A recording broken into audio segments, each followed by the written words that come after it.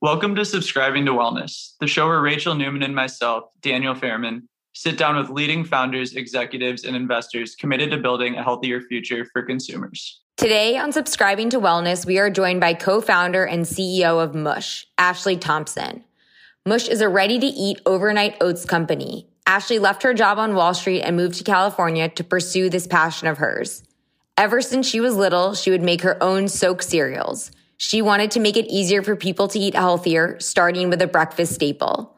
We talked to Ashley about how Mush is differentiating itself amongst its competitors, its target consumer, and how she is navigating direct-to-consumer versus grocery.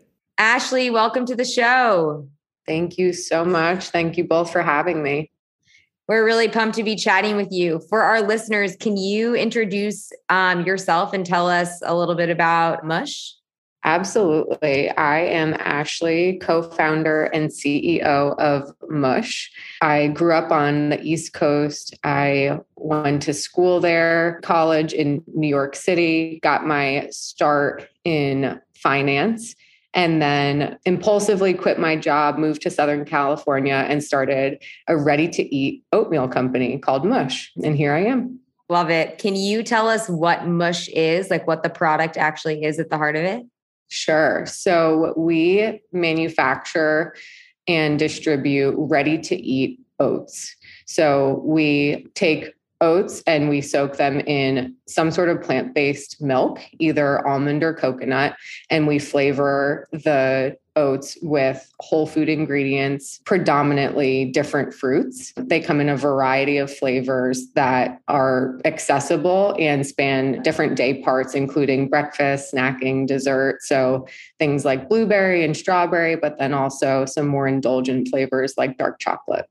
Where did the idea come from to start an oat company? Yeah, great question. So it really is an ode to a childhood hack that I had. I was obsessed with cereal as a kid and was also pretty type A. And so I often made my breakfast the night before. I would soak different cereals overnight in chocolate milk in particular, and would have this really like soggy, mushy concoction in the morning ready to go on my way to school. And over time, as I learned more and more about nutrition and wellness, I evolved that into what is now considered overnight oats, where you soak whole rolled oats overnight in some sort of liquid, and they're delicious, ready to eat, satiating the next day. That's how I got the idea, was from reflecting on childhood and pulling that through into a more modern product. Love it. I feel like there has been a nice rise of this soft form, kind of cold oatmeal form, which people are really calling overnight oats. What do you think has really driven kind of that sort of trend? I think growing up, it was always kind of hot oatmeal, but now it's definitely shifted in form factor. Yeah, I think the trend is really driven by two sort of macro forces. The first of which is like we simply don't have a lot of time anymore, and our time is being consumed by so many different things. And so sitting down for a bowl of cereal, as convenient as that might sound, or as convenient as that was, is just no longer as convenient. And so we really are grabbing for things that are truly ready to eat on the spot. So that's the first. The second is there's obviously a huge rise in plant-based and what that means for our health and wellness and longevity. And so while yogurt is still a wonderful source of nutrition, people are looking for alternative options that don't necessarily depend on dairy ingredients or ingredients coming from animals. So anyway, I think those two things are really driving the category forward. And I think those two trends are certainly here to stay for quite some time. Yeah, I think what's super nice about kind of those two trends and this new form factor that I appreciate about Mush in particular that you've really focused on is I think overnight oats historically, for me at least, has kind of required a good bit of preparation and what I need to do to kind of wake up to have that form factor in the morning. And for me, like what I really do love about Mush is that it's ready whenever you want it. It can be part of your routine. If it's like a ritual, you have it every morning or you have it each night, that's awesome. But you don't have to have a ritual where you actually physically take the time to prepare it. It can be kind of spontaneous as well. And so for me, it was just hard to convert me into this category at first because I just simply didn't have the time to always be preparing kind of with that routine to have the overnight ready in the morning. And I think like you've done an amazing job creating a product that's amazing and kind of fits the form factor, but also can be enjoyed spontaneously without like physical preparation. Exactly. And I mean, we're seeing that people are eating it not just for breakfast, but as a midday treat. And if you don't have, the foresight or the forward thinking to make it so that you can have it at any time of day, you likely just want it ready to go. And that's sort of the value proposition that we provide. Yeah. Just one more question I'm curious to learn your opinion on. I think there's I wouldn't call it a war on carbs, but I think there's consumers who are very carb conscious. I think there's consumers who are somewhere in the middle. And then I think there's consumers who think actually like I need tons of carbs every day to fuel me. And like I'm focused on having a really high carb count. I personally kind of am different every day. Like if I'm going to go do cardio or do a Peloton bike or kind of be super active, I'm trying to fuel myself with carbs. I know on other days I'm more focused on just having high protein and maybe having a few less carbs if possible. What's kind of your point of view on your consumer demographic and how it might relate to their kind of point of view on carbs, I guess? Yeah, great question. I think, consumer demographic that we're targeting is highly educated and quite active. And so, with those two things being true, it lends itself well to the consumption of carbs. I think, the more educated we get around nutrition, the more we realize that extreme dieting and eliminating a major macronutrient is not the answer to a healthy and, prosperous life. Carbs are to the body as gasoline is to a car. And I think we all, to some degree, instinctively know that. And especially as we get more educated, we lean more and more that way. And then second to that is like, well, if our consumer, our core consumer is active and activity requires great energy, and we know that great energy comes from carbs, then there is, necessarily a need for them and a desire for them. So we haven't really run up into any major issues around carbs. And when we do, it's likely just talking to a consumer that isn't necessarily part of the core. Great answer. Yeah, that makes a lot of sense. I'd love to dig a little bit deeper into like the use case almost of when we're consuming these overnight oats. As you kind of mentioned with the flavor portfolios, you can have them at so many different times of the day. What are you finding your consumers lean most into, and how are you marketing it in that sort of fashion? Yeah, I think, the predominant use occasion, and especially in the early innings of category development, which we find ourselves in currently, predominant use occasion is breakfast. Cereal is eaten predominantly in the morning, and we want to piggyback off of that habit that's already built in to society. But we are also finding sort of anecdotally that consumers are really enjoying the product as a midday snack, as a pre or post workout treat, or even as a dessert. And so when we think about, flavor innovation, we certainly want to consider all of those usage occasions and how do we fulfill those needs across the different day parts. Yeah. How are you guys differentiating yourselves amongst the competitors? I feel like we've been seeing so many overnight oats companies come to the market, as I know that you're aware of. So what's Mush doing differently?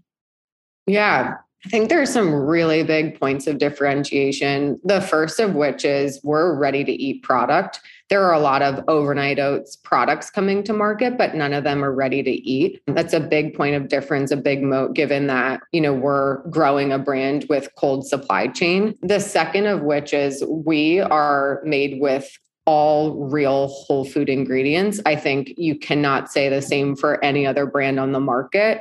A lot of times, non-ready to eat overnight oats there are a lot of powders and potentially added sugars that you're seeing in those products. And then for those that are already ready to eat, playing in the cold space, there are a lot of like gums and fillers and just additives that you necessarily wouldn't want to be eating. So big point of differentiation. Ours are made with completely real whole food ingredients. I think that is a huge winning value proposition. Then the final thing in terms of our product versus other competitor products or competitive products. So ours are really like the closest thing to overnight oats. We actually, in the manufacturing process, don't ever heat the product. And overnight oats are actually, I mean, the whole concept of it is that you never heat the oats, you soak them. That's what soaks off something called phytic acid, which sort of inhibits your ability to digest all the nutrients that are found in oats. That soaking process is supposed to be really valuable for digestion. We sort of follow that same process almost to a T, whereas a lot of competitive products are actually heat pasteurizing the product and then putting it back in, and cold filling it. I would say those 3 points are probably the biggest. And I just think that ours tastes really delicious. I think we have maniacal focus on how do we make this product better and more convenient and at a better cost to more people. Yeah, I think you're definitely winning on ready to eat, quality of ingredients, and then unique flavor profile and innovation. On a different kind of topic, I think most people are probably buying this in retail, even though I know you have like a pretty big DTC business as well. I'd love to hear a little bit how you kind of think through kind of retail strategy as well as DTC strategy, just in terms of, when you pick up a Mush, it kind of looks like the same kind of packaging form as a yogurt. I imagine though in grocery, I don't know if you make the decision to kind of show up next to yogurt. You obviously can't really show up in the oat section because those are not refrigerated products. So how do you think like strategic placement in a retail environment? And then also would love, when you ship me DTC, the samples, it was perfect. It was still cold. It was great execution. But do you talk about maybe some of the complications as well in the other channel, the DTC channel related to cold chain shipping? Yeah. So when it comes to retail, there are limited places that we can show up, as you've mentioned. So we have to start with, okay, what does the refrigeration real estate look like? And when you think about the day part, the form factor, and sort of, I guess, incrementality to the set, yogurt is like glaringly the odd place to put the product. It's just so complementary to yogurt, same form factor, but completely different macronutrient profile, different texture, different flavor profiles. So that's really been the strategy as of late, is getting into that set. The one thing you do really need to be cognizant of, though, is that that's highly coveted set, high turn set. And so managing the category and the story around what are the velocities today, what could they look like in future years with support is a critical component if you want to play in that space, just given that it's so competitive. In terms of DTC, couple of things. One, it's just incredibly expensive for refrigerated, perishable brands to play in that space. So like unit economics are working against you. And then the second thing that people don't really talk about, and it's amazing, there's such a rise in like ESG and, climate impact and what have you, and our focus and care for the environment in conjunction with a rise in trying to get things as efficiently as possible direct to your door all the time with added packaging, added fuel costs, added carbon footprint. They're really like at odds with one another. And I think there will be like a bullwhip at some point that sort of whips back that trend of just ordering everything direct to your door, because it actually has like huge, like vast environmental implications. So for those two reasons, we don't necessarily lean into direct to consumer too much. And our whole, mission is to get healthier options, better for you options to more people as an accessible price point as possible. And the way to do that is not to drive D2C. It's to drive people to stores where they're already picking up a lot of products and where we can achieve scale like, club and mass and retail. So we really haven't focused on it too much. I would say, the thing that you miss out on is really like first party data. But I think there are other ways of understanding who the consumer is and how you can get in front of them so that they can hopefully enjoy the product.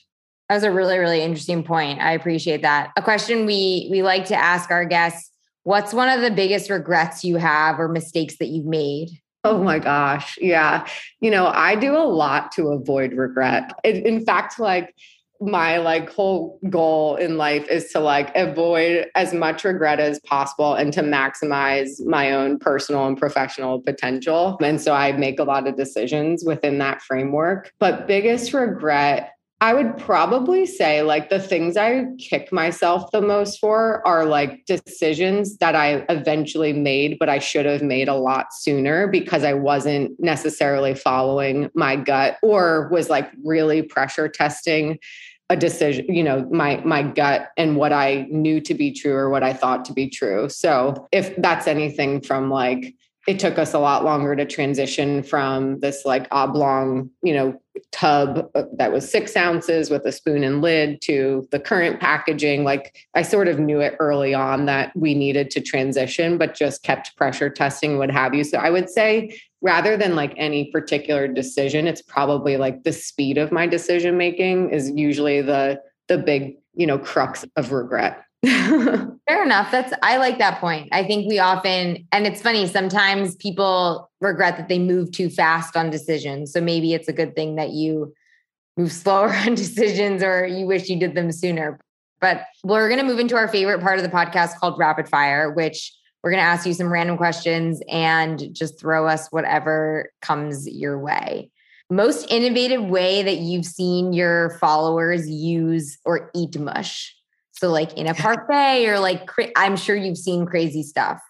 I have seen such crazy stuff. I would say the most innovative way is I've seen people spread mush on toast. So talk about carbo loading. They've spread mush on toast before.